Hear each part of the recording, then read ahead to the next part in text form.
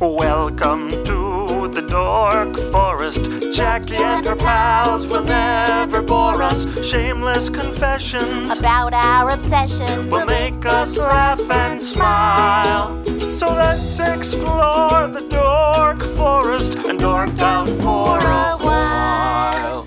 Hey, it's Jackie Cation. Welcome to the Dork Forest. You know the websites, JackieCation.com, DorkForest.com, TheDorkForest.com, FamilyPetAncestry.com. You're probably already there. Let's do the credits. Mike Rickberg composed and sang that song with his wife Sarah that you just heard. He's going to sing his version of the Mexican hat dance at the end of the program. Patrick Brady is going to fix this audio, and Vilmos works on JackieCation.com, the website. There are many ways to support the show.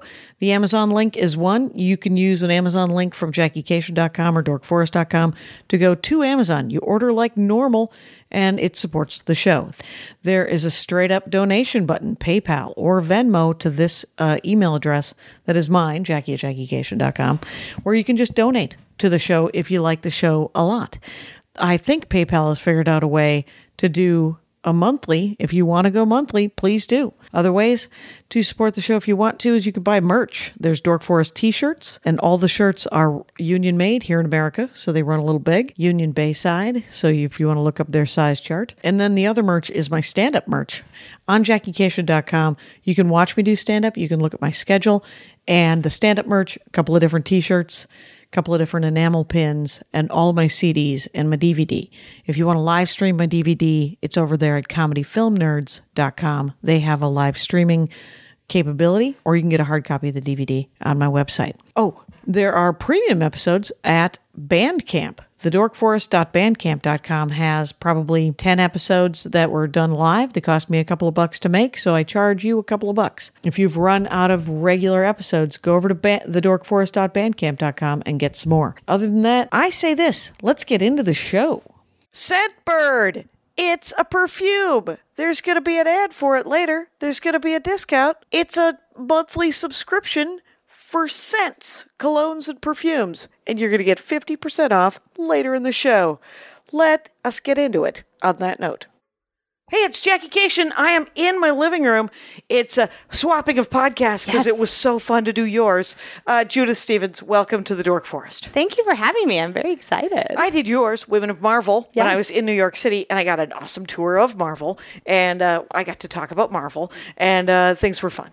So you are now in the Dork Forest, and your name is Judith Stevens, and you have a podcast called Women of Marvel, and you are on Twitter and Instagram at OMG_DJ_Judy. Correct. There we go. It'll be in the notes. You people will figure it out. You're Rangers. You got this. Okay. We were just talking on your podcast about what you might dork out about. Yes. And it turns out there are many things. I like a lot of things. But we chose cosplay because I haven't had a cosplay dork on in forever. So let us discuss, how did it happen? Let's go back.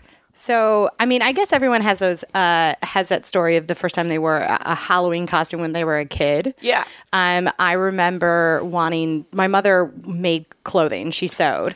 Oh, God. Yeah. So this is how I eventually learned how to sew and make costumes. Right. And so my mother made me when I was like 1. Obviously, I don't remember it. A pumpkin. I was a pumpkin. Now But she made it. She made it. It still exists. She was the reason why that is now available for purchase. Yes. Now you can go to the store and buy a Captain Marvel costume. Where was that costume? Where was that when I was a child? Talk to me about it. Mm-hmm. We had shitty ones. I'm 100 years old. Go ahead. So when I moved to college, I met some people that liked anime and manga, and I at the beginning thought, just like a lot of people think about cartoons, is that it's for kids, it's not worth it. And then I watched an anime called The Perfect Blue, which is this really deep and intense anime about like a guy who stalks this pop model. And I was like, and I went home, and then I watched Ghost in the Shell, and then I watched all these super in-depth animes, and I was like, oh, this is cool. Then I went to a convention in 2004. Which one? It's called Anime North. It is now like a 50,000 person con, but when I went, it was like 3,000 or 4,000 people. I love a 3,000 or 4,000 people con. It's still intense, but it's funner because you can meet more people. Yeah, and back then, back then Naruto was like the thing. Right? It's still sort of popular now, but it was so everyone It was just 300 episodes then. Now right. it's 6. Yes. Oh, now it's like 5,000. Okay. So I saw people put costumes on. Yeah. And so then I was like, I want to wear a costume. And then eventually, and I was going to school for photography at the time. Okay. So I was like, oh, okay, I can wear costumes, but I can also take photos of these people because I think it's super fascinating. Right. So, and who wouldn't love a really good picture of themselves in costume, right? And back then that wasn't a thing that existed. Exactly. I mean, there were just people snapping pictures and you're like, but you're trained to take pictures. Okay. Go ahead. I'm sorry. But also, like, if you think about it now, people like Instagram and Twitter and Tumblr, none of that existed. Okay. Because what are we talking about? 2004? This is 2004. Okay. Facebook didn't even exist. Right. Wow. So Wow. I went home. I went back to school, and I was like, I was doing my thesis at the time was about like was all documentary stuff, and I was like, what if I added this additional topic about cosplay? And my professor was like, okay, whatever you want to do. So I eventually started going to more and more conventions, and in 2006, I went to this con called Otakon, which is like one of the largest cons on the East Coast now. How are you spelling that? Otakon. Okay. So otaku, Yeah. this is where it comes from. So an otaku in Japan is almost a derogatory term for a person who's too fan of something. Oh, okay. Maybe a dork. Yes. But like, assholes, but embrace kind of, it. But so what they've done is they've reclaimed the word. Yeah, so Americans reclaim the word. Yes. Interestingly enough. Yes. And so now it becomes like, I don't know, honestly, maybe people still use it now. Like, I'm a little, like, when we first started going to cons, we were like, otaku, that's a thing that we are. Yeah. Like, and so I was at this con in 2006. I was sitting, there's like this famous meeting place called by the fountains. And I was sitting there and I watched 2 people in a Final Fantasy costume talk to a guy in a Trigon costume. And they were like hugging and they were like being really like personable. And I was like, oh, they all know each other. There's a community here. It's not just a bunch of random people showing up. And I was like, oh, I want to be a part of that. So I went back home, went back to New York from DC and posted on this website called COSPLAY.com. Right. And there was a New York City subgroup. Yep. And I was like, hi, I'm a photographer. I want to take pictures of people. That's really cool. And met this New York City scene. Right. And from there met, honestly, some of my best friends that like, my best friend like now who I like at one point we lived together and now she's married and like, but oh my God. See, and that's the good part of the internet. That's why the internet was created, so that nerds and dorks could meet each other and fall in love as people. Yeah. So it's not for Nazis. Fuck those people. We were here first. We were here first. It's our nerd thing. Take your white supremacy and shove it up your ass. Okay, so this is so awesome. So you still weren't dressing up.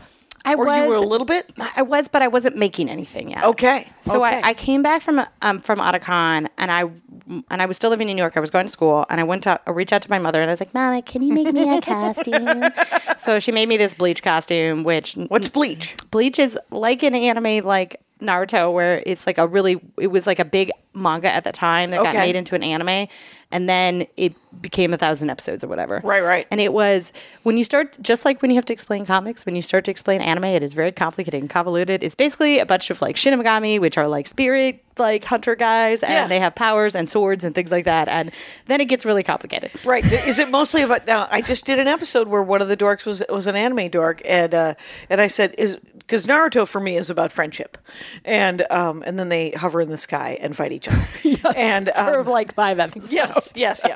And he said, well, you've just summed up most of anime, because it's mostly about friendship. Is Bleach also about friendship to some extent, or no? What is it? I mean, yeah. Oh God, it's been so long since but yes, there's like a main guy called Ichigo, and he becomes, God, I can't. And what is Bleach, I feel like the internet is gonna.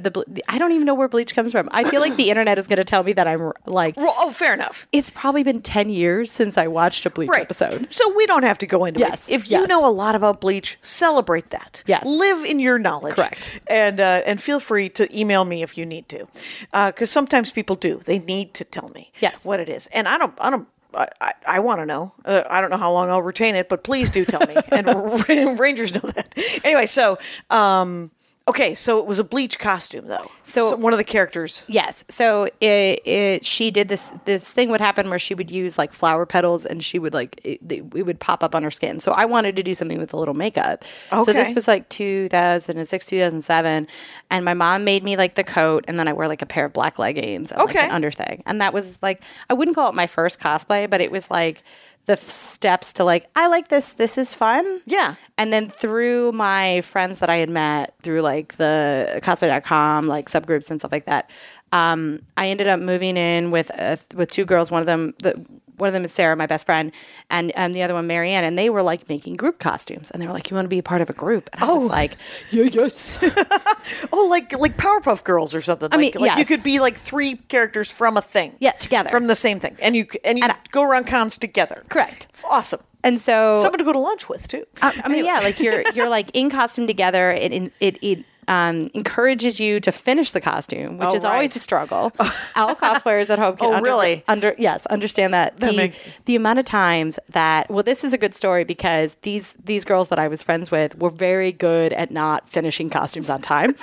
And so we would get to the con and we would be like Thursday night painting or sewing or doing. I mean, I've had friends bring their sewing machines on the plane and sewing. Oh, this is like crazy stuff. Wait, not like laptop sewing, like on the plane. Well, I think it's more of like a joke that they had. They brought the plane. Yeah. They brought the sewing machine. Right. But I would love to have somebody break out like not an electric one, but like a battery powered sewing machine. There's like those weird hand. Yeah. I don't know. I would not say. So. So like we wore this costume together and then we got photos together because at this point I was starting to become a little bit more known as a photographer in the community. Right. And through that I met more and more people. I mean, growing up I was very shy, but for some reason by the time I was in college I would go up to random people in costume and I'd be like, hey, can I take your picture? And back then it wasn't really like nowadays. It's like there's so many photographers, so many cosplayers. It was like, and everyone has like places to post, but back then like it was basically Flickr and Facebook. Right. That was all. And even at that point, there were no like Facebook, like groups or stuff. Or the groups I don't even think existed. There wasn't like you couldn't make like a business page and post your photos. Okay. So you're posting them on your own personal galleries. Right. This is so great that I mean that's the thing about your dorkdom is that when you can if you could find 3 other people. They'll know 3 people, and then you'll know 7 people, and then you will have friends. You will have people that like you, who like something you like, and then you're not alone. Because that's the hardest part when you're a kid is that you always feel alone. And so this is so great that you were a shy kid, and now some of your best friends are those cosplay people. That's awesome. I have such a great group of friends, all thanks to cosplay. And some of us still, obviously we all still make costumes. Yeah. Nothing at the level that we used to do. And we still do groups, but our groups are like fun groups. Like we did a couple of years ago at Dragon Con, which is this big, huge convention down in not Baltimore, in Atlanta? Yeah. On Labor Day weekend. We did Links, like Link from Legends of Zelda. Yeah. And we all did colored like Links. Like someone was like polka dot Link, and I was rainbow Link, and then we had like green Link and nice. like mint Link. And then we went around, and obviously we were drinking, and we and our solo cups matched our outfits. Oh, interesting. Good and we for would you. just go around and just yell like at Link and Zelda like linked things. Yes. And okay. And there was like 20 so of us, and we would like descend on the floor and run around like crazy people. And it's those, obviously like what we all spent like 2 or 3 hours on this costume. Most of it was bought on Amazon. That is the thing that has changed cosplay. Amazon did not exist when I started. Right. You had to make your own thing. So now you can buy like if you want to be something that has a tutu, there is usually that color tutu for sale on Amazon. Yeah. So it's a lot easier. Well, and I think what's become more accepted in the community now is that if you don't have the skills to make something, you can purchase it. You can pay someone a commission, and they'll make you a prop or the physical costume, and that's okay because, like, for so long it was all about like if you made it or not. But I think that it makes accessibility now. Everyone can be a cosplayer, which I think is great. Which is great. It's much more inclusive because just think I can't sew, but I totally want to dress up as stuff. Right? That's the fun. I just want to. I just want to dress up as stuff. So, there's sewing dorks, and there's knitting dorks, and there's embroidery dorks, and there's people who want to do this stuff and are very, very good at it, or aren't very good at it but love it so much they're like, this'll do because I love doing it. And if I wanted to do cosplay and it was so sort of narrow that that I had to make it myself, I would probably feel, super sad that I couldn't do it right, and judged and stuff. So it's kind of cool. Or it can get really I know a guy who was in the Society for Creative Anachronisms, the SCA, and he would pay this, and I think he might still be in it nominally, but and I might have told the story before, I am so sorry, listeners. So, but for a breast cancer SCA benefit, he hired someone to make a pink, it was pink because of breast cancer, and it was, but it was not felt, it was velvet. Ooh. A velvet sort of look from the late 1700s. Oh, like a Rococo costume. Yeah, like a full-on oh my God. Suit of not armor, but like fancy suit that you would wear to a fancy ball, right? That's amazing. And he looked amazing in it, but it was like a one-off. Like it was a breast cancer. I mean, you can't wear that everywhere. And I mean, you could if you would like to, but it might catch some eyes. Oh, I wish he would wear that more often, actually. Yeah, it was. But to pay, it cost, I believe, $1,000 because of the fabric alone. And then all of her work. So, well, that's pretty cheap for a commission, actually. Like, if you for those at home, there's always a big talk on the internet about how much you should pay someone. Yeah, and everyone's time and effort that they've put into learning that skill is worth so much time. Yeah. So most commissions, I mean, you can get certain things like. There are some people that are more affordable than not, and there are people that if you want something of the skill set, you can pay like up to $10,000 for like a custom commission. If you really? If you're like full leather, if you want like LEDs, if you want because nowadays it's not just because if you look at like video game cosplay. In the beginning, I was just talking about this the other day because I was at C2E2, which is a convention in Chicago. Okay. And armor, back in the day, the only way you used to make armor was like fiberglass or there was like one specific like thermoplastic, but it was, 3D print had just started, but it wasn't like accessible yet. When you saw someone in armor, it was like, oh my God, it's armor. Oh my God, it's so cool. How'd you make it?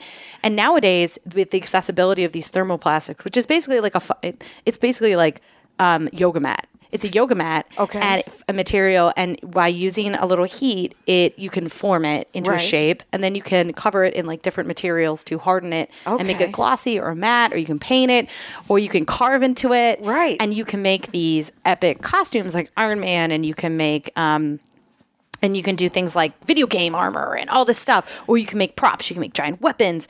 And because it's foam, it's lightweight.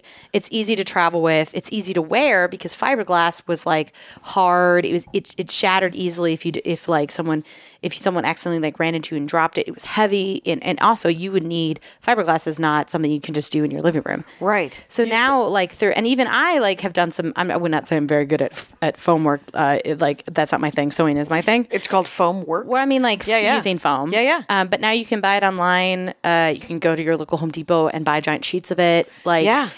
It's affordable, it's cheap, and and this is the great thing about the cosplay community. Pretty much everyone who is like somewhat like known in the community puts like tutorials online. Okay. So you can literally be like, how do I do this? Like, how do I sew a bodysuit? How do I make a hat? I want to make my armor look weathered. You literally Google how do I make armor? How do I weather foam armor? There are 100 YouTube videos. There's tons of blogs. Step by step. It's literally the most accessible thing in the world. That's awesome. Now you said that you mostly sew. Yes. So your mom made your first one. So she taught you how to sew, and then you have since just really gotten into it? Yes. I mean, I love sewing. There's something. It's interesting about cosplay. There are people who love to wear something. Yeah. I find cosplay kind of uncomfortable. What you're wearing it's not, you can't function in until you wear a costume on a convention floor and for hours. You don't understand the unfunctionality of like wearing a spandex bodysuit. Every time I use the bathroom, I have to take the entire costume off. Right. Because there's you don't. add like a flap or a hole or whatever. Okay. But it's totally worth it because, I mean, A, you're enjoying the thing you love, and B, like watching little girls come up to you and be like, oh my God, you're amazing. Or like watching people come to me like when you're in like a scary costume and be like really scared. And there's something to said about having people take your pictures. Yes. So learning how to sew, my mother taught me how to sew when I was very young. I made napkins. Oh, interesting. Which are the easiest thing to learn on. Literally, you cut out a piece of, you learn all the basic skills. You cut out fabric. Yeah. You iron it. Okay. And then you fold the quarters over and you sew. And you basically learn how to basically pin. Right. And like that's how my mom taught. And then when I was in high school, I took a bunch of classes how to sew, and one of them was probably above my like ability to understand, but I took a corseting class. Okay. And so I learned how to make a Victorian era corset. Wow. Which is was not quite prepared for it. There was quite a moment when I was panicking, trying to sew how to this. My mom had to basically be like, step by step, teach me how to do it. So it sounds like your mom really... Is she self-taught, or did her mom teach her? Or I think my grandma had some basic skills, but I think corsets weird. I mean, nobody's making corsets at home. My grandmother used to sew and taught me how to do some sewing, but it was mostly mending. It was not any sort of creating of dresses and stuff like that. So I remember taking home ec. I, again, am 100. So I had home ec. I wanted to take shop, and they wouldn't let me because I am a girl. So I had to take home ec, and I had to make a blouse, and so we had to learn how to read a pattern. And so I don't even remember, like if I were to get a pattern now, do you buy patterns? Yes. I have a mix of patterning and drafting, which is how you draft out your own pattern. You make your own pattern? Drafting? Okay, let's talk patterns first and then drafting. My ad. I'm about to do an ad. Hey, Rangers, this is an ad for perfume called Scentbird. But Scentbird is a monthly where you get a bunch of different scents every month, and then you can pick what you like, and it's just a smaller sampled size, but it's still plenty of perfume. It's scentbird.com/dork, by the way, and if you use my code DORK, it's 50% off your first month. So Scentbird is scentbird.com/dork for you to try your first perfume or cologne for $7.50. They're all authentic luxury fragrances. It's a subscription service for perfumes and colognes. And it's a way to figure out new perfumes and colognes without buying an entire bottle. There's 450 designer brands to choose from. I had them sent me some, and I like the Dolce & Gabbana Light Blue Eau de Toilette, made in Italy. I enjoy the fact that it's a small one because, as you can imagine, Rangers, I don't wear a lot of perfume, but occasionally it's nice. And this is a great way to try new ones every month. Thanks to Scentbird for supporting the Dork Forest. And with the exclusive order, go to scentbird.com/dork and use my code DORK for 50% off your first month. If you use perfume, whatever scent you're wearing, you have good taste, you know what you like. Possibly your good taste is also expensive and you end up with a shelf full of half-use bottles. Or if you've been wearing the same 2 perfumes for years because you're going out and buying a new one is a hassle or way too expensive, with Scentbird, there's Tom Ford, there's Gucci, there's Versace, 450 different kinds. So go to scentbird.com/dork and use my code DORK for 50% off your first month. And Scentbird is obviously spelled SCENTBIRD.com/dork for you to try your first perfume or cologne for just $7.50. Sign in, sign on, smell amazing. Now, let's get back into the show. Go, patterns. So when I was younger, I was very not good at reading the patterns. Yeah. That was the thing my mother always used to yell at me at. I would quickly just want to do it. But it is really important that you read through the entire pattern. Oh, it's like a recipe. Yeah. But the great thing about patterns now is that like back when I was with my mom, like sometimes they would make like costume patterns that would like match to what like was like happening at the time. So like I remember there was a couple Lord of the Rings patterns and like maybe some basic Harry Potter stuff.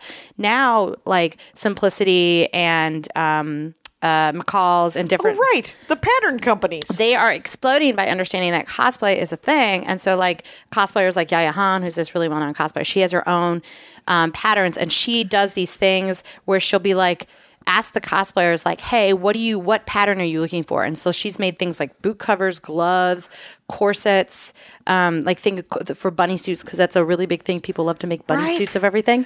Right. Well, for some reason, the rabbit, very, very popular. Actually, Dragon Con on Thursday night, it is a mix of an underwear party where you basically wear your whatever your character is in underwear, or Okay. it is a bunny party. There are literally hundreds and hundreds of people in the randomest things that you could, like Lord of the Rings bunnies, and like I'm talking about like Playboy bunnies. Right. Okay. So, like, if you're a super fox, you could dress like a Playboy bunny, or if you believe, like, because I don't know what I look like, so I would dress as a Playboy bunny, not and be perfectly happy about it. By the way, it's like, do you want this? If you don't want this, that's fine. Well, but I mean, I'm that's gonna the great wear thing this. about Dragon Con, Yeah, actually. right? Yes. Because it's super open, Yeah. and everybody's like, because whenever you see somebody who, you know, like they're like, that person isn't fit enough to wear that, or they're not super hot, and you're like, what do you care? Don't harsh their jam, man. And, that's not how that saying goes. the inner. I mean, I like it. It works. I was just talking to some cosplayers. We just did a Marvel Becoming episode, which is one of the series I produce, and we did a Captain Marvel episode, and there were some, you know, like the internet is mean. Yeah. And I told them, and I told the girls, I was like, stop reading the comments. Don't ever read the comments unless you're really willing to, like, no matter how thick your skin is, it's gonna hurt. Yeah. And if people are saying mean things about it, it means you're doing it right. That means you're doing something great. That means you're standing up for yourself. Yeah. And that you're proving to the young girls out there, or boys, or whoever, that if they're not comfortable in their own skin, that they can do it too. And Right. that is what's important. So Yeah. don't read the comments. Don't read the comments. I do stand-up comedy. Whenever I do a show and they put it on YouTube, I'm like, why would you even turn the comments on? Why we got to do that? And so I have either a friend or my husband will read my comments, and then he'll cherry pick the ones. He was like, you should hear this nice one. And then I was like, are there bad ones? Should I go look? And he's like, do not look. And so, but on the whole, don't read the comments because it's unnecessary. Just your friends will tell you that it's nice, so it's all good. Okay, so patterns. It's blowing up, Yes. and you buy a pattern. You open it up. Yes. You have given. Is it those thin papers? Is still? that the weird thin paper? And then you spend a lot of times like fumbling yourself through them all because there's like 100 stacks of them, and you have to Right. cut out the one size that you need. Yes, that's 'cause that's the part I hate about patterns. Okay, so they all come. There's many sizes in one pattern. Yes. Okay, so if I'm a size 14 or a 12, there will be both a 12 and a 14 in there. Correct. Usually it's like 6 through 10, Oh, and I then see. 10 through like 16 or something. Oh, like I get that. it. That makes sense. And then there's- within the pattern, there's like different lines, and then you cut. And usually, for anyone who buys a pattern, they upsize, just upsize, because if you make it a little bit too large, granted, some things that you sew, if you make it too large, really, you're gonna have an issue. But like a bodysuit pattern. But if you make it Too and small, it's you're too small, screwed. you have to put like you have to cut an additional piece in that. Now there's a line and the extra Right. seam in your thing, and then you're frustrated. Also, better to correct from bigger than smaller. if you are using anything that is not cheap fabric, you've never made a thing like this before, make a mock-up. Always make a mock-up. Get some muslin. Get a Okay. muslin. Make a mock-up, because then you can put it on. Honestly, this is about building time in your schedule. Yeah. If you make that mock-up, and then you like, if you're sewing with leather, once you cut, you can't go back, right? Like, Right. So, and it's so expensive, I guess. yes, I mean, yeah. How much is a yard of yard? Well, so you buy. What do you buy It things goes in? by the square foot. So Thank you you. buy like.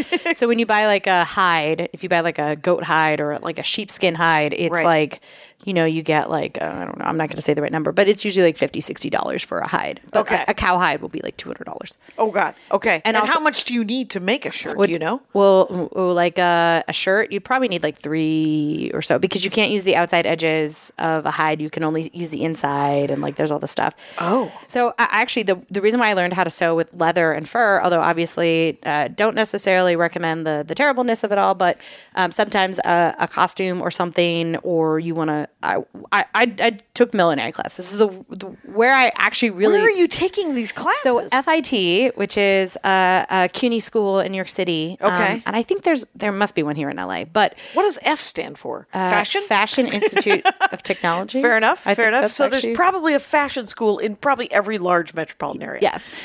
So I went to Parsons for photo. That was my college. Parsons is really well known as a fashion school. And so if you go to New York for fashion, there are like two main schools. There is Parsons, which is a bajillion dollars.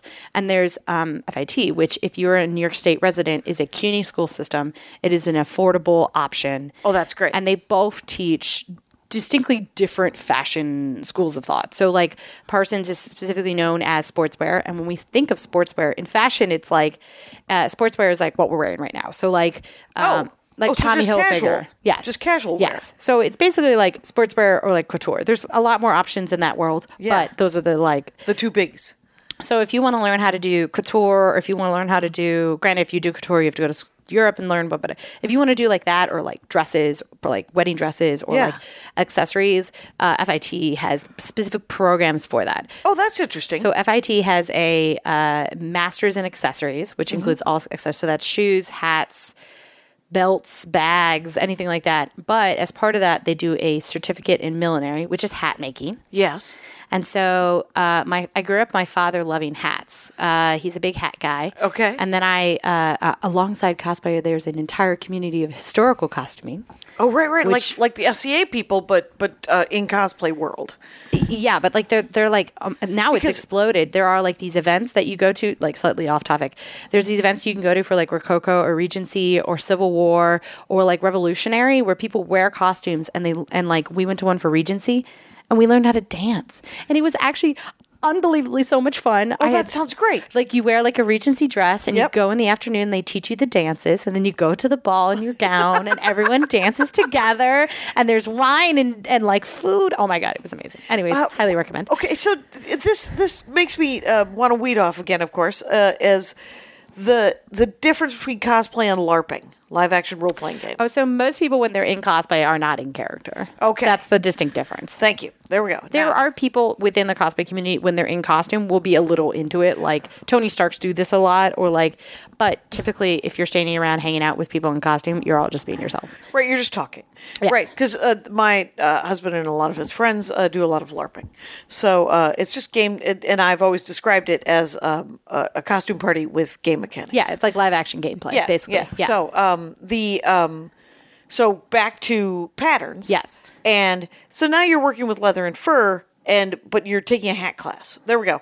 I'm back to hats. So what kind of hats are you making? So it was like they're night classes for adults, and they're like, so I did it for 3 years, where I took one class every like a spring semester and then a fall semester, and you're learning a wide range of like patterning. So this is really where I learned how to pattern, like draft and pattern. Okay. Where you basically to learn make the pattern. Like you like cut out paper and you use patterns you have. So usually what I do when I pattern now is I take something that I have and I make my own pattern. Like for Captain Marvel, when I do stuff like that, I take my pattern and then I basically make a mock-up, draw it all out on my body, take it all off, cut it all up, and then make my own pattern. And that's a mix of like using a pattern that you've already bought, which is already pre-made. So like a spandex bodysuit pattern, there's tons of them now. Use that as your basics, because they're obviously going to fit this generic body type that doesn't exist. So you can take it and you can shorten it. Like I have a short torso, so you can shorten your torso, or you can like elongate the legs, or shorten the legs, or like shorten the arm. Well, like whatever. And you find out when you start sewing for yourself that you have a shortened torso. You're like, thank you for this fun fact. Well, I've always known I'm a short human being. Well, a short person. Yeah, it's that's hilarious though, because what you can learn about yourself when you start making clothes for yourself is what looks good on you and what hangs right and what kind of fabric makes you look sort of the best, right? Is that happening? And also like as you're learning how to sew, you're learning what fabrics are, because up until like 100 years ago, things like polyester didn't exist. So basically all the things that used to exist were like cottons and silks and like leathers and furs and stuff like that. And what is linen? Linen is a cotton. Is it cotton? Yes. Okay. Linen and is what cotton. is muslin? Muslin is also cotton. It's the. Is it the weave? Someone could tell me differently. Yeah, it's basically the weave. Okay. Yeah. It's the quality of the thread and how it's weaved. Okay. Fair enough. I believe that is accurate. You believe that is the definition of I that, would to never some say that extent. I would necessarily be the best fabric person. Definitely, a lot of my friends who went to FIT and ended up becoming like, some of them still work. Some of them work in fashion. Some of them don't. Right. But they like are so much more knowledgeable about fabrics than Patrick Brady, who does the audio for this program, his wife, I believe, went to FIT and is in the fashion industry. Oh, so that's cool. So I don't know. I know that Patrick has been editing these for these 12 years. I don't know if he's still listening. Hey, Patrick, you out there? Why don't you pipe up? Tell me if Caitlin's still working. What's she doing? Anyway, go ahead. So that, and it was through like all these different classes at FIT that I learned like basic, like much more intense hand sewing stuff. I actually really love like hand detailing. Okay. So like hand sewing, I learned basically how to fit things, like learning how to different needles and things on your sewing machine, like all this stuff that like you obviously if you went to like school for it, you would learn it. And my mother knew a lot of it, but like she basically was sort of like, learn it yourself. Like here's some basic thing. My mother worked full time, so it was when she had time to like. But she sounds amazing, by the way. And then as with anyone who is amazing, she's just like, at this point, you're just keep going. You're good. And I have taught you how to ride a bike. Now just bike. Yeah, fair enough. Well, I mean, that's the thing about anything. When you talk about art or writing or whatever, it's about doing it more. Just sew more, make more, because you're only going to learn from your mistakes if you sew more. Like the things that every person who sews, and I'm sure every cosplayer has like a thing that they hate. Like for some reason, sleeves, like attaching the sleeve to the body, bane of my existence sometimes. Sometimes I can sew it on and it is literally the most perfect thing in the world. And sometimes I sew it on and I have to take it off 4 times. Oh my gosh. Also zippers on like spandex bodysuits. And there are times where I call my mom and I'm like, hey, I'm having issues with like this. Like, can you help me? And she'll be like, yeah, like sometimes when you sew. Can she talk you through it, or she has to actually hands-on help? No, like I'll call her because she lives in Michigan and I live in New York. So I'll call her or I'll like email her and she'll send me like, actually she does not know how to, like, not that she's not computer technology savvy, she actually is, but I don't think she quite understands YouTube. So, so she'll literally just like talk me through it. So, fair enough. But like lately I haven't made some things and like, I made a costume earlier this year and I just like nowadays with spandex bodysuits, because some people have certain materials that they just can't get, like it doesn't make sense to them when they're sewing. Okay. Like for a lot of people spandex is very tricky, but like for some unknown reason spandex just makes sense to me. I just get it. Is it because spandex is literally the stretchy stuff, it either right? comes in like 2-way or 4-way stretch. And I think the trick is you can get this like matte spandex that's like a slightly thicker like material than the typical spandex that you would think of. And it looks better in a bodysuit because it's not like that weird shiny stuff. Yeah. And it's thicker, so it's easier to work with. Obviously, you don't want too thick because your sewing machine will then like vomit it out. But it gives it's more easy. It's easier to work with. Okay. And when you're making a bodysuit, are you literally making like a jumpsuit? Yes. Like ankle to sleeves, and then just one piece with a zip up the back or up the front or something? So like or the side? My Captain Marvel bodysuit is a good example. So it's a one piece suit, with a zipper up the front. Okay. So I can physically get in and out of myself without asking someone to unzip me every time I need to use the bathroom. Exactly. Also, just like as a side note, there are people within the cosplay community that are like meticulous to the detail of whatever is like on screen or on page. I would rather wear something that is functional. So there are definitely some things that like. Right. So canon is not. You're like it'll be fine. Yes. You get what I'm doing here. I mean, yes, because like I've made costumes like the material that color material doesn't exist in this world, so I'm just going to make a slight variation of it so that I don't have to spend $1,000 on fabric or dye it. I can just get it done. Now there are people out there, and it's totally great that they are so like they're like this color. That's their thing. This is the exact fabric that this thing like. A friend of mine who makes costumes for a living made one of the wedding dresses from Game of Thrones. And so she found the material that Game of Thrones used. Yeah. And it was $180 a yard. Okay. So she instead pan painted the flowers on this dress. Isn't that insane? Yeah, that is a commitment that I can only applaud. But there's a lot of people. Well, the trick is if you're obviously that was like a swirly detail, so you couldn't. But you can buy. You make a stamp.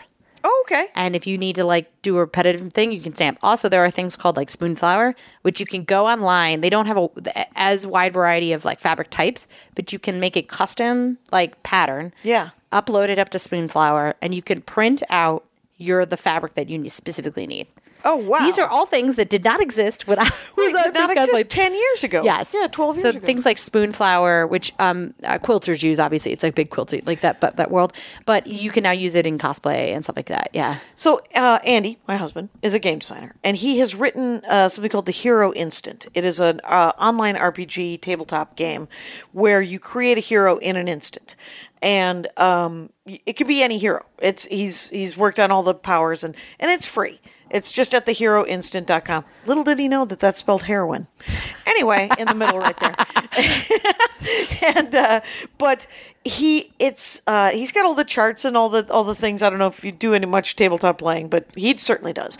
And he invented it so that I might want to make a character, because that's my least favorite part of D&D and Champions and all the things, is spending a lot of time making a character. So the Hero Instant, you can make it quick, but he has been trying to he wants to publish a hardcover book because people want a book, and he wants pictures of cosplayers dressed as the character that they would create.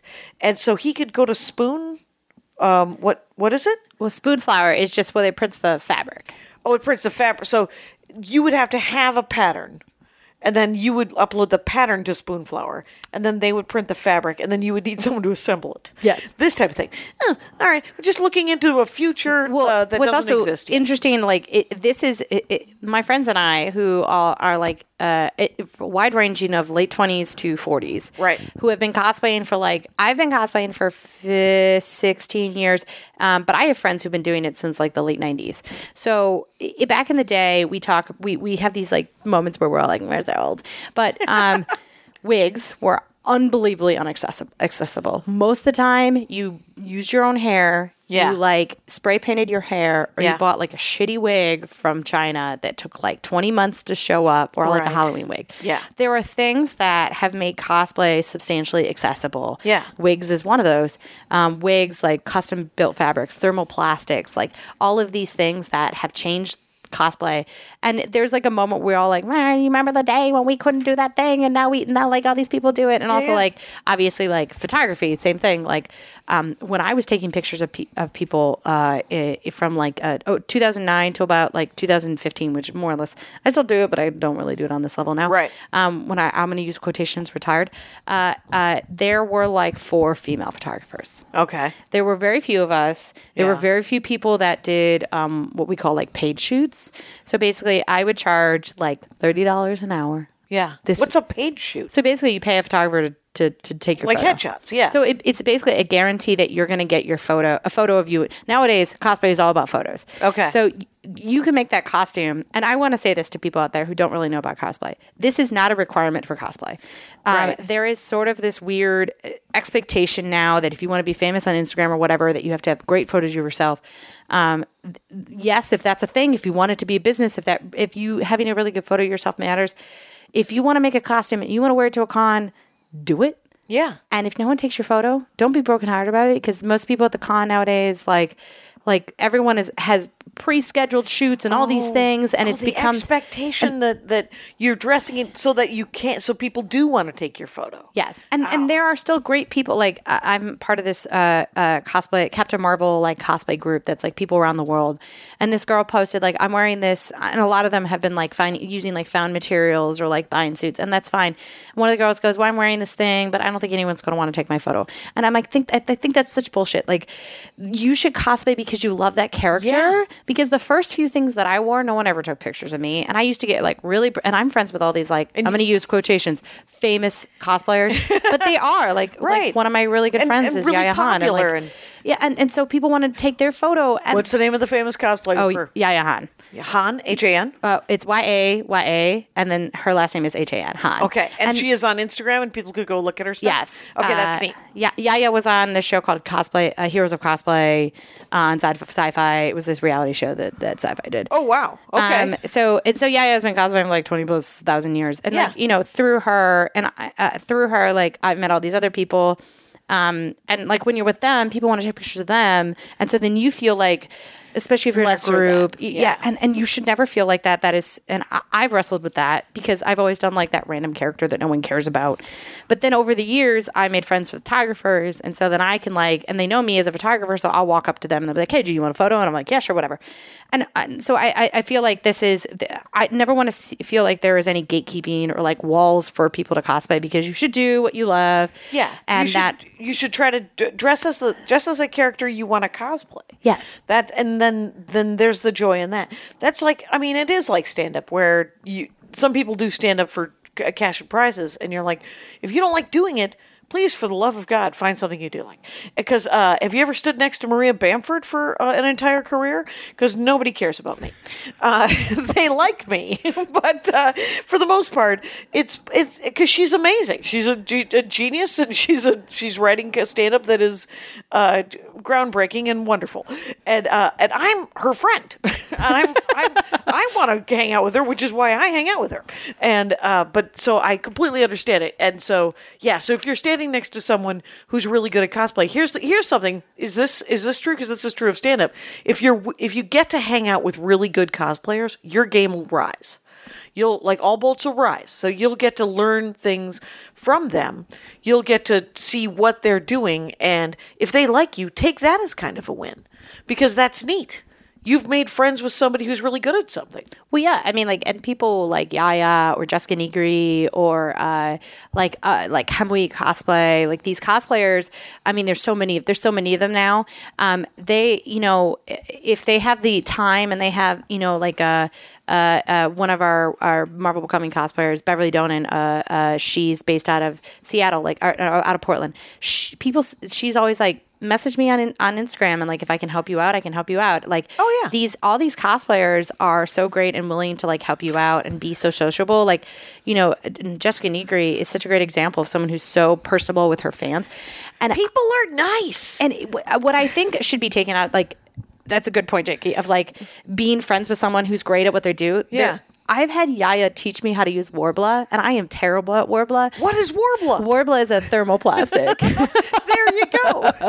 So I've literally had me like, she basically like, because you basically heat it with a heat gun, and then like you shape it into things, and then it hardens. And I'm always like afraid I'm going to burn my hand. And she's like, no, just do it. You know, and like, you know, people like Beverly or other cosplayers like Lee Hurley of Hurley Effects, he did our Thanos and our Groot cosplay. Like, they're also willing to like help you out if you have a weird question about like foam or whatever. But also watching them interact with people in person, I think is really important. Like, because I always talk about this, that, you know, celebrities are celebrities, right? They're not accessible. You look at like Brad Pitt or like, you pick like the fanciest person, Brie Larson. They're not accessible. You're never going to meet them. They're like the dream worlds. But cosplayers on the internet and like influencers, I'm going to use that word, are accessible, right? Because they're in this new age of world where like we can socialize with them, and we can post on their photo, and then maybe they'll respond to us because maybe they've done that before. So it makes them much more accessible. Yeah. And so celebrityness with those people is different. And I feel like if that's the thing you really want to do, if you want to become like an influencer or a famous cosplayer, which is totally doable, totally possible, is a thing that exists. What is an influencer? Someone who makes money posting things on the internet. I don't actually know if that's the right term for it, but that's what I'm that feels like that's what it is. I think somebody asked Maria if she would do it, and she was like, what if I just like something or not, and then I post it and then you didn't know? And she's like, and then Diet Coke is happy that I just like Diet Coke or whatever. I mean, well, yeah. I mean, everyone's watching nowadays. Everyone's watching whatever you do. So, like, it's... Right. So she's like, you don't have to pay me to like Diet Coke. I enjoy Diet Coke. Well, that's when it becomes tricky, when you have to do, like, hashtag ad. Yeah. So I don't know. I mean, like I have some followers on the internet, obviously nowhere to the nearest to some of the cosplayers that I know, but the way that they interact with people, they do really give a lot of themselves to their fans, which is so phenomenal to watch. Like a young girl who like is new to cosplay, wearing her first costume or using the, like Yaya has fabric with Joanne. So like wearing the fabric or coming up to Jessica Negri or going up to these like well-known cosplayers and having that moment where they're like, oh my God, I really like the thing you do. And then being like, oh, it's so great that you like, let's take a selfie. Like that is like that's the reason why I cosplay. That's why I love cosplay so much, because the community, every community can have shitty people. And we've always been there. Yes. And we've all been there where you go up and you meet someone who you admire their work and you're like, I'm so sorry that I talk like this. I just wanted to say that you really affected me and I think you're great. And whenever anybody says that to somebody that is famous around me or to me, occasionally, whatever, I want to be as supportive as I can because I've been that person. And that's the coolest part about what sounds like the famous cosplayers who are like, we're all playing. This is a fun thing that we're doing. Well, and they're standing up for a thing that, like, when I first started talking about cosplay at Marvel, and I used to like be like, hey, can we do posts? Can we do these things? Can we do videos? At back in the day, they were like, that's funny. You get into costume and you're adults. And nowadays, I mean, obviously, the minute a business can see as possible profit in it, Right. it changes the game. Right. And seeing like more and more like brands will support their fans, obviously, which is great. Video games is really good with supporting cosplayers and doing events and costumes like that. And I've worked with Marvel for a very long time, and they really support me and the different people that I work with, like for Marvel Becoming and like stuff like that. So it's really great. But like the people that are now online experiencing, the excitement and the backlash, because, all things have backlash. Right. Like people like Yaya and like Jessica and different stuff like that, like they are the forefront of changing the tide for how people experience cosplay. Yeah. And I think that is so important, and that is why I'm so proud to say that I like know these girls and these boys, because there's boys too. Yeah. That have changed the game, because in the midst of it all, you don't, when you're the first, you don't really get, it just seems too much pressure. Yeah. And most people don't want to be the first. Yeah. And I think so willing to be the first is a huge thing. And I like will support all these people as much as I can, either personally and I think that's what's great about this community is that, it's, you can learn a skill. You can learn 100 skills. Like all these things I've learned that has nothing to do with my job, which is totally okay. Right. By the way, I am talking to Judith Stevens. Let me just tell people who the hell we're talking to. The Women of Marvel podcast, and it's at OMG_DJ_Judy. How long have you been at Marvel? 13 years. 13 years. And what did you start doing? And now you have a podcast there. So I was going to school for photography. Digital was suddenly a thing. Nowadays, digital is everything. I literally saw the jobs that I wanted to do die. So I became was taking side classes while at school in graphic design, web design. Okay. And I interned in 2006 with Marvel.com, which was 2 guys in a closet. Sure. And through there, I ended up playing on the softball team. Okay. They used to have a softball team, and I played softball for 8 years of my life, so that was my prerequisite to that. Right. And through them, I met back then there used to be maybe 200 people, 300 people that worked at Marvel. So this is 2006. Marvel filed for bankruptcy in '99 as a good context to, if you're thinking about going to see Endgame shortly, think about in 1999 when Marvel filed for bankruptcy, how different the world has changed. Yes. So in 2006, they were still really small. Iron Man hadn't come out yet. Wasn't until 2008. Okay. And so I was basically playing softball with the CEO. Like people would the editor-in-chief at the time, Joe Quesada, would sometimes come down and watch games. So I'm hobnobbing with these dudes and some girls, and dudes, mostly dudes. And there was a temp gig for data entry opening during my summer between my junior and senior year, and I picked it up and data entered for a bit, and then moved to a different temp job, and then moved to a different temp job while I was still going to school. And then I graduated college, and they were more or less, okay, we're going to have a full-time job for you, but you just have to hold tight. I graduated right into the recession. Oh, God, of course. as an artist. Yeah, and so I 2008? just held tight. I just held tight. Yeah. And was hired full time in January 2008. And at some point in that year, we went out for like drinks, like something. And I went up to one of the main VPs and I was like, "Hey, I take photos. Can I take photos at cons for you guys? You guys don't have a con photographer." And he was Right. like, "Yeah, if you want to, Judy." And I was like, "Cool." So then I took photos. I'm going to need $60 per con. Is that okay? And he's like, yeah, take it. Go. Yeah. So I took photographs at New York Comic Con. I mean, it's literally like, I don't even know if I was salary, so I was probably Right. just paid whatever I paid, Right, and I exactly. just You were worked paying extra. for yourself. Same thing now, but it's fine. Did you put them up on their website, though? And Yes. you So got to- back then, oldmarvel.com, circa Yeah. 2008, shot at New York Comic Con for them. It wasn't the thing that it is now, 11 years later. And Nothing is. I know. And then got invited to go out to San Diego Comic Con in 2009, and it was this amazing moment. Sure. And that year, I went and took photographs at what would become the first Women of Marvel panel. It was not called the Women of Marvel panel. It was called, we did a book that year, and we wanted to do a panel that basically everyone on the book was a woman. Okay. And we've had books like that before, but it was like a thing, and we wanted to celebrate it. And so we did a panel. And from that, we were like, oh, that was cool. Let's do it again next year. Now, I wasn't like in charge of the panels or like involved with the panels until a couple years later. And Sana Amanat, who's my co-host, she's one of the co-creators on Kamala Khan, Miss Marvel. Right. And I didn't get to meet her. I know she wasn't here because she's too Right. important, being busy, important.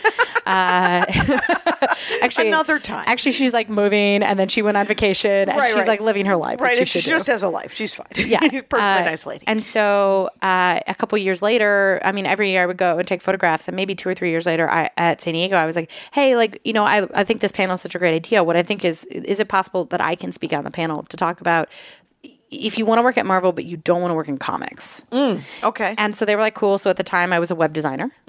And so started Little HTML. Little HTML. little treat you? HTML, Fair like enough. a little designing, I did a lot of the emails, which I did not. The pressure of sending an email to like 5 million people is like my God. intense. Like That is clicking intense. send, and you just Yes. don't. So The Dork Forest email list, 1,000 people. Let's do this. All right. And I never use it. Anyway, I mean to. Go. So along the way, Sana Amanat started. She's been here for like 8, 9 years. And so in 2012, which is this year, we're talking about 2012 a lot. 2012, Kelly Sue DeConnick, Jamie McKelvey, Steve Wacker came together and took Carol Danvers, who was Miss Marvel, into Captain Marvel. Right. And at this moment, it changed the way like communities. I feel like that was like the moment of like Tumblr and everything suddenly exploded. Like that's when Instagram came out. All these things started where like suddenly you could be a community online more than just a forum. Okay. And I think for so long for people who never read comics, getting into the forums is like a really tricky. Forums are complicated. I don't know. Yeah. I was never into forums, but But they're super supportive once you get in. But it was a bit of a... it's just a learning curve. It's like trying to learn how to jump into a double Dutch jump. It's trying to understand Reddit. I still don't understand Reddit. Yeah, Reddit is it's unnecessary. Yeah, it's fine. Someone will send you a link if you need to see something. Exactly. That's what my coworkers are for. So in 2012, Captain Marvel exploded. I ended up making the costume. I really loved the support of the Carol Corps. Kelly Sue basically more or less helped create the Carol Corps. And that year, we saw this like wealth of support at the panel. And at that point Sana and I started predominantly taking it over. And then in 2014, we came back from like San Diego Comic-Con or New York Comic-Con, and we were like, separately, Sana and one of her other editors, Janine Schaefer, and then I with one of my other coworkers, AJ Cohen, we both separately were like, what if we did a podcast called The Women of Marvel? And so the whole four of us came together in 2014 and released our first episode in June. And basically, like, at the beginning, I didn't know how to do audio at all. I taught myself how to. I wouldn't say I was a great audio editor by any means. Yeah. Now I have an amazing audio team, Brandon and Persia, who make me sound great. Sana and I sound lovely. And then yell at me when we go off topic. Like having an audio producer in the room telling you that you're like being too loud or too quiet is like literally the best thing in the world. Right. Yeah, having a team. A team is a good idea. But I understand, like, for so long, for the first like 3.5 years, Sana and I were just doing this on our own. Like, eventually, Janine left. She moved out here to LA to be a mom, and then now she's working at, I believe, Boom. She's working at a big comic shop. She's back into comics again. And Adri eventually got promoted and had so much work that she just didn't have the time anymore. Okay. So Sana and I took it, and at the beginning, we had these grand ideas of these things we wanted to do, like amazing roundtables where we talked to women from all over the industry about different topics. And at the beginning, it was always about celebrating the female, celebrating women that have worked in the industry, that work in the industry, that we've always been here. We've always been reading comics. And then from there, celebrating the fans that have come out of, obviously anyone who grew up in the late 80s, early 90s, remember the animated cartoons. And anyone you talk to who grew up in like the 60s and the 70s, remember like Hulk and like things like that. The live action too. Yeah. So we all have that history of nostalgia. And so nowadays, by all these films and video games and TV shows, the nostalgia is like racketed up. But then also like meeting people who through like their significant other or their friends have discovered film, like the movies and stuff like that. And so now it's about celebrating overall the community and the fandom of Women of Marvel. And so this year, which is like a big to do, like it's our 5th year anniversary in June, and it's and it'll be our 200th episode in July. And then is it once a week? It's bi-weekly now. Okay. So it's every other week with some specials. We've done a couple like big specials because of Captain Marvel, Marvel Studios Captain Marvel coming out. We did like a bunch of big specials this year. I got to talk to Brie Larson. It was very exciting. Well, that is exciting. Mm-hmm. So that's more or less how Women of Marvel started. And so Sana and I, like once a month, we all get together with the team and we throw ideas at a wall, and some of them stick and some of them, are challenging. Was that the first podcast that Marvel had? No, there was a podcast that existed. One of the graphic designers, he had a podcast that I think it's still on Marvel.com, and I cannot remember what it's called. Is it about the art? It was just about like what was going on in Marvel and like comics, and he would have different people in the office on. And then maybe like 7 years ago, when did Ryan start doing This Week in Marvel? So This Week in Marvel started, I think, in like 2012. Okay. Maybe 2013. And that is a weekly podcast that Ryan Penagos, along with one of his co-hosts and guests, and Ryan has like in the beginning it was Ben Morse, who's moved out to Vegas, and now we have Jamie, who joins him every week, and they talk about what's going on in Marvel. So it's like what's happening in Marvel? What are all the comics? What are we talking about?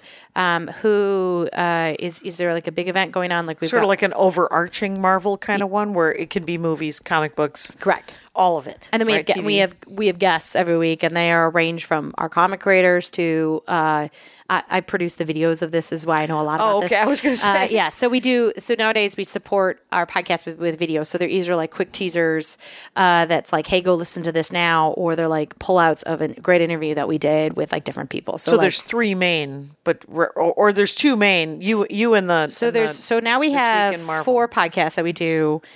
We have Women of Marvel. Yep. And then we have Marvel's Voices, which is with our host Angelique Roche, and she talks to people of color and of diversity within the industry and fans and stuff like that. Cool. Very in-depth interviews. We have This Week in Marvel, which is weekly, and then we have Marvel's The Pull List, which is basically like what comics. Literally, Ryan and his co-host Tucker read every single Marvel comic that comes out that week, and then they talk about it. Isn't that insane? Sometimes we produce anywhere from 80 to 100 books a month. Oh, I know. My pull list has 35 comic books a month, and so I'm not reading. The things I'm not reading, they probably outnumber the things I am reading, but I still feel like I'm reading a shit ton of comics. Yeah, so what Ryan and Tucker do is pretty mind-boggling. That is mind-boggling. And a comic book you can read it in 20 minutes, but if you have to read 80 of them... But you have to retain the information. And take notes, probably. You're not spending 20 minutes just going... Oh, I like this Doctor Strange. And you have to the thing that always I struggle. I hate names. I'm very, very bad with names. Mm-hmm. The fact that you and we always want to make sure we credit the creators on the books, from the writer to the pencilist to the inker to the color. That means Ryan and Tucker have to remember all these people's names and how to pronounce them, because we have all these international creators and we never want to mispronounce their name. Right. You don't want to be banana heads. Yeah, but that's fascinating. It's so okay. We are pushing an hour, and I put a nickel in you in the Marvel thing, so that's all well and good. But let's talk. So if people want to get in, I think this has been a great episode as far as telling people what they could do to get into cosplay if they wanted to get into it, and at any level. You know, I mean, there's the greatest level that you can go to, where all of a sudden you have created an actual photon torpedo. Yeah. Congratulations! If you could somehow scientifically create an arc reactor, knock yourself out. There are people who've done some pretty phenomenal things in their life. It's pretty mind blowing. Yeah. So, but I love. So, what in April so you go to all the cons or many cons? What are you going to in April and May and June? What can you think of? What are you looking forward to offhand? Conventions. So I'm going to WonderCon, but that's this upcoming weekend, so the podcasts will already be out. I will definitely be seeing you. I'll be at San Diego Comic-Con, which is in July in San Diego, and that is a. Do you have a hotel room? I do. Thankfully, working for Marvel Comics, they do a lot of things for me, and that's one of the. It's very hard to get a hotel room. Every time they ask me to be on a panel, I'm like, "Is there a hotel room?" And they're like, "No." No, just drive down from LA and then drive back. And I was like, that's 8 hours right there. If you don't get stuck in crazy traffic, because literally all of LA picks itself and goes down to San Diego for those 5 days. So so it's usually like a 2.5, 3 hour drive. But on Comic-Con weekend, it's a 4 hour drive. And where am I going to? So I always say, is there parking and is there a hotel? And they always go, no. And I always say, well, keep me posted when there are those two things, and I'll do whatever you want. Yeah, I will say, I like San Diego Comic-Con, if you can go, is a great experience, but it's not for everyone. I wouldn't say it is the most, I don't want to use the word accessible, because it actually is really great for accessibility. They do really well. They have, like, for people in wheelchairs or things like that. Right. It actually is literally accessible. Literally, it's just really hard to get a ticket. Right. I went in, I think, I went in 2003 and I went in 2005 and maybe 2007. It would take me like 2 years to gird my loins to make the trek down there, because it's a madhouse. I did stand up once in a toy in the dealer room in a toy fair, a toy box or toy. Oh, really? That's kind of amazing. It was ridiculous. It was a guy who he worked with this toy company. He loved these toys on the Dork Forest, and he's like, "Hey, we're doing a stand up show in the dealer room in their setup." And I was like, so what are we going to do? Just like a Mr. Microphone and just shout at people and go, "Come back here and hear my Dune joke." And he's like, that is exactly what we'll be doing. Oh my God. That sounds exactly like Comic-Con, by the way. And we all got free passes for doing it. And so I think that was the last time I was there, and I was like, too many people. And oh man, it's even more insane and bigger. And but we do. Marvel has a huge booth. We're very well known on the floor. We do several cosplay events that I help organize throughout the weekend. Neat. So we do a photo op on Friday. So that's basically show up in a Marvel costume, walk the stage, and then we do the costume contest on Saturday. Right. And that's if you would like to compete in your costume, you're totally welcome to come in a Marvel costume. And then we do an adorable kids event on Sunday. I have judged 2 cosplay costumes, one at something called Convergence in Minneapolis. Yes. And the thing that I remember from that is, and it was probably in 2006 or 7, is they did a Doctor Who reimagined as all women. Oh. And so it was all the different doctors in all their different distinctive costumes, but dressed in women in different time periods. And then someone dressed as the TARDIS. Anyway. That's a great thing about cosplay. Yeah, it was great. And then and now there's a woman Doctor Who, which is kind of neat. And then the last one I did was, I think it was up in the Bay Area somewhere, TinyCon. Super tiny, like 600 people. And it was lovely. And everyone, and I was like, the first time I said, I can't judge this. I don't know anything about sewing. And they said, we'll have real people. You're going to do riffing. You're going to be a talking head. And I said, oh, fair enough. I can do that. And I can like things. And that's what I did on the second one too, which was up in the Bay Area. Yeah, we didn't talk about it, but like, obviously it's a little bit more drama, but there is a huge world of people who compete, and that is literally a huge thing. And it is a big thing, and there's a lot about a cosplay in that world, and that could literally be an entire episode of its own. Yeah, that's got to be the next episode, when the next time you're in town, maybe. Judith, Jack, can I call you Judy? You can call me Judy, yes. All right, whatever. But Judith Stevens, I'm going to go because of the tone of voice. We're going to go Judith. Judith Stevens, you guys, this has been amazing. Thank you so much for doing the show. And everyone should Instagram and Twitter at OMG_DJ underscore Judy. OMG_DJ. You're right. The underscores are maddening. OMG_DJ_Judy. It'll be in the notes. Thank you so much for being on the show. Oh, thank you. This was great. I love talking about cosplay. All right. And Rangers, you know the rules out there. Take care of each other. My hat, my hat, my hat. They're dancing around my hat. My hat, my hat, my hat.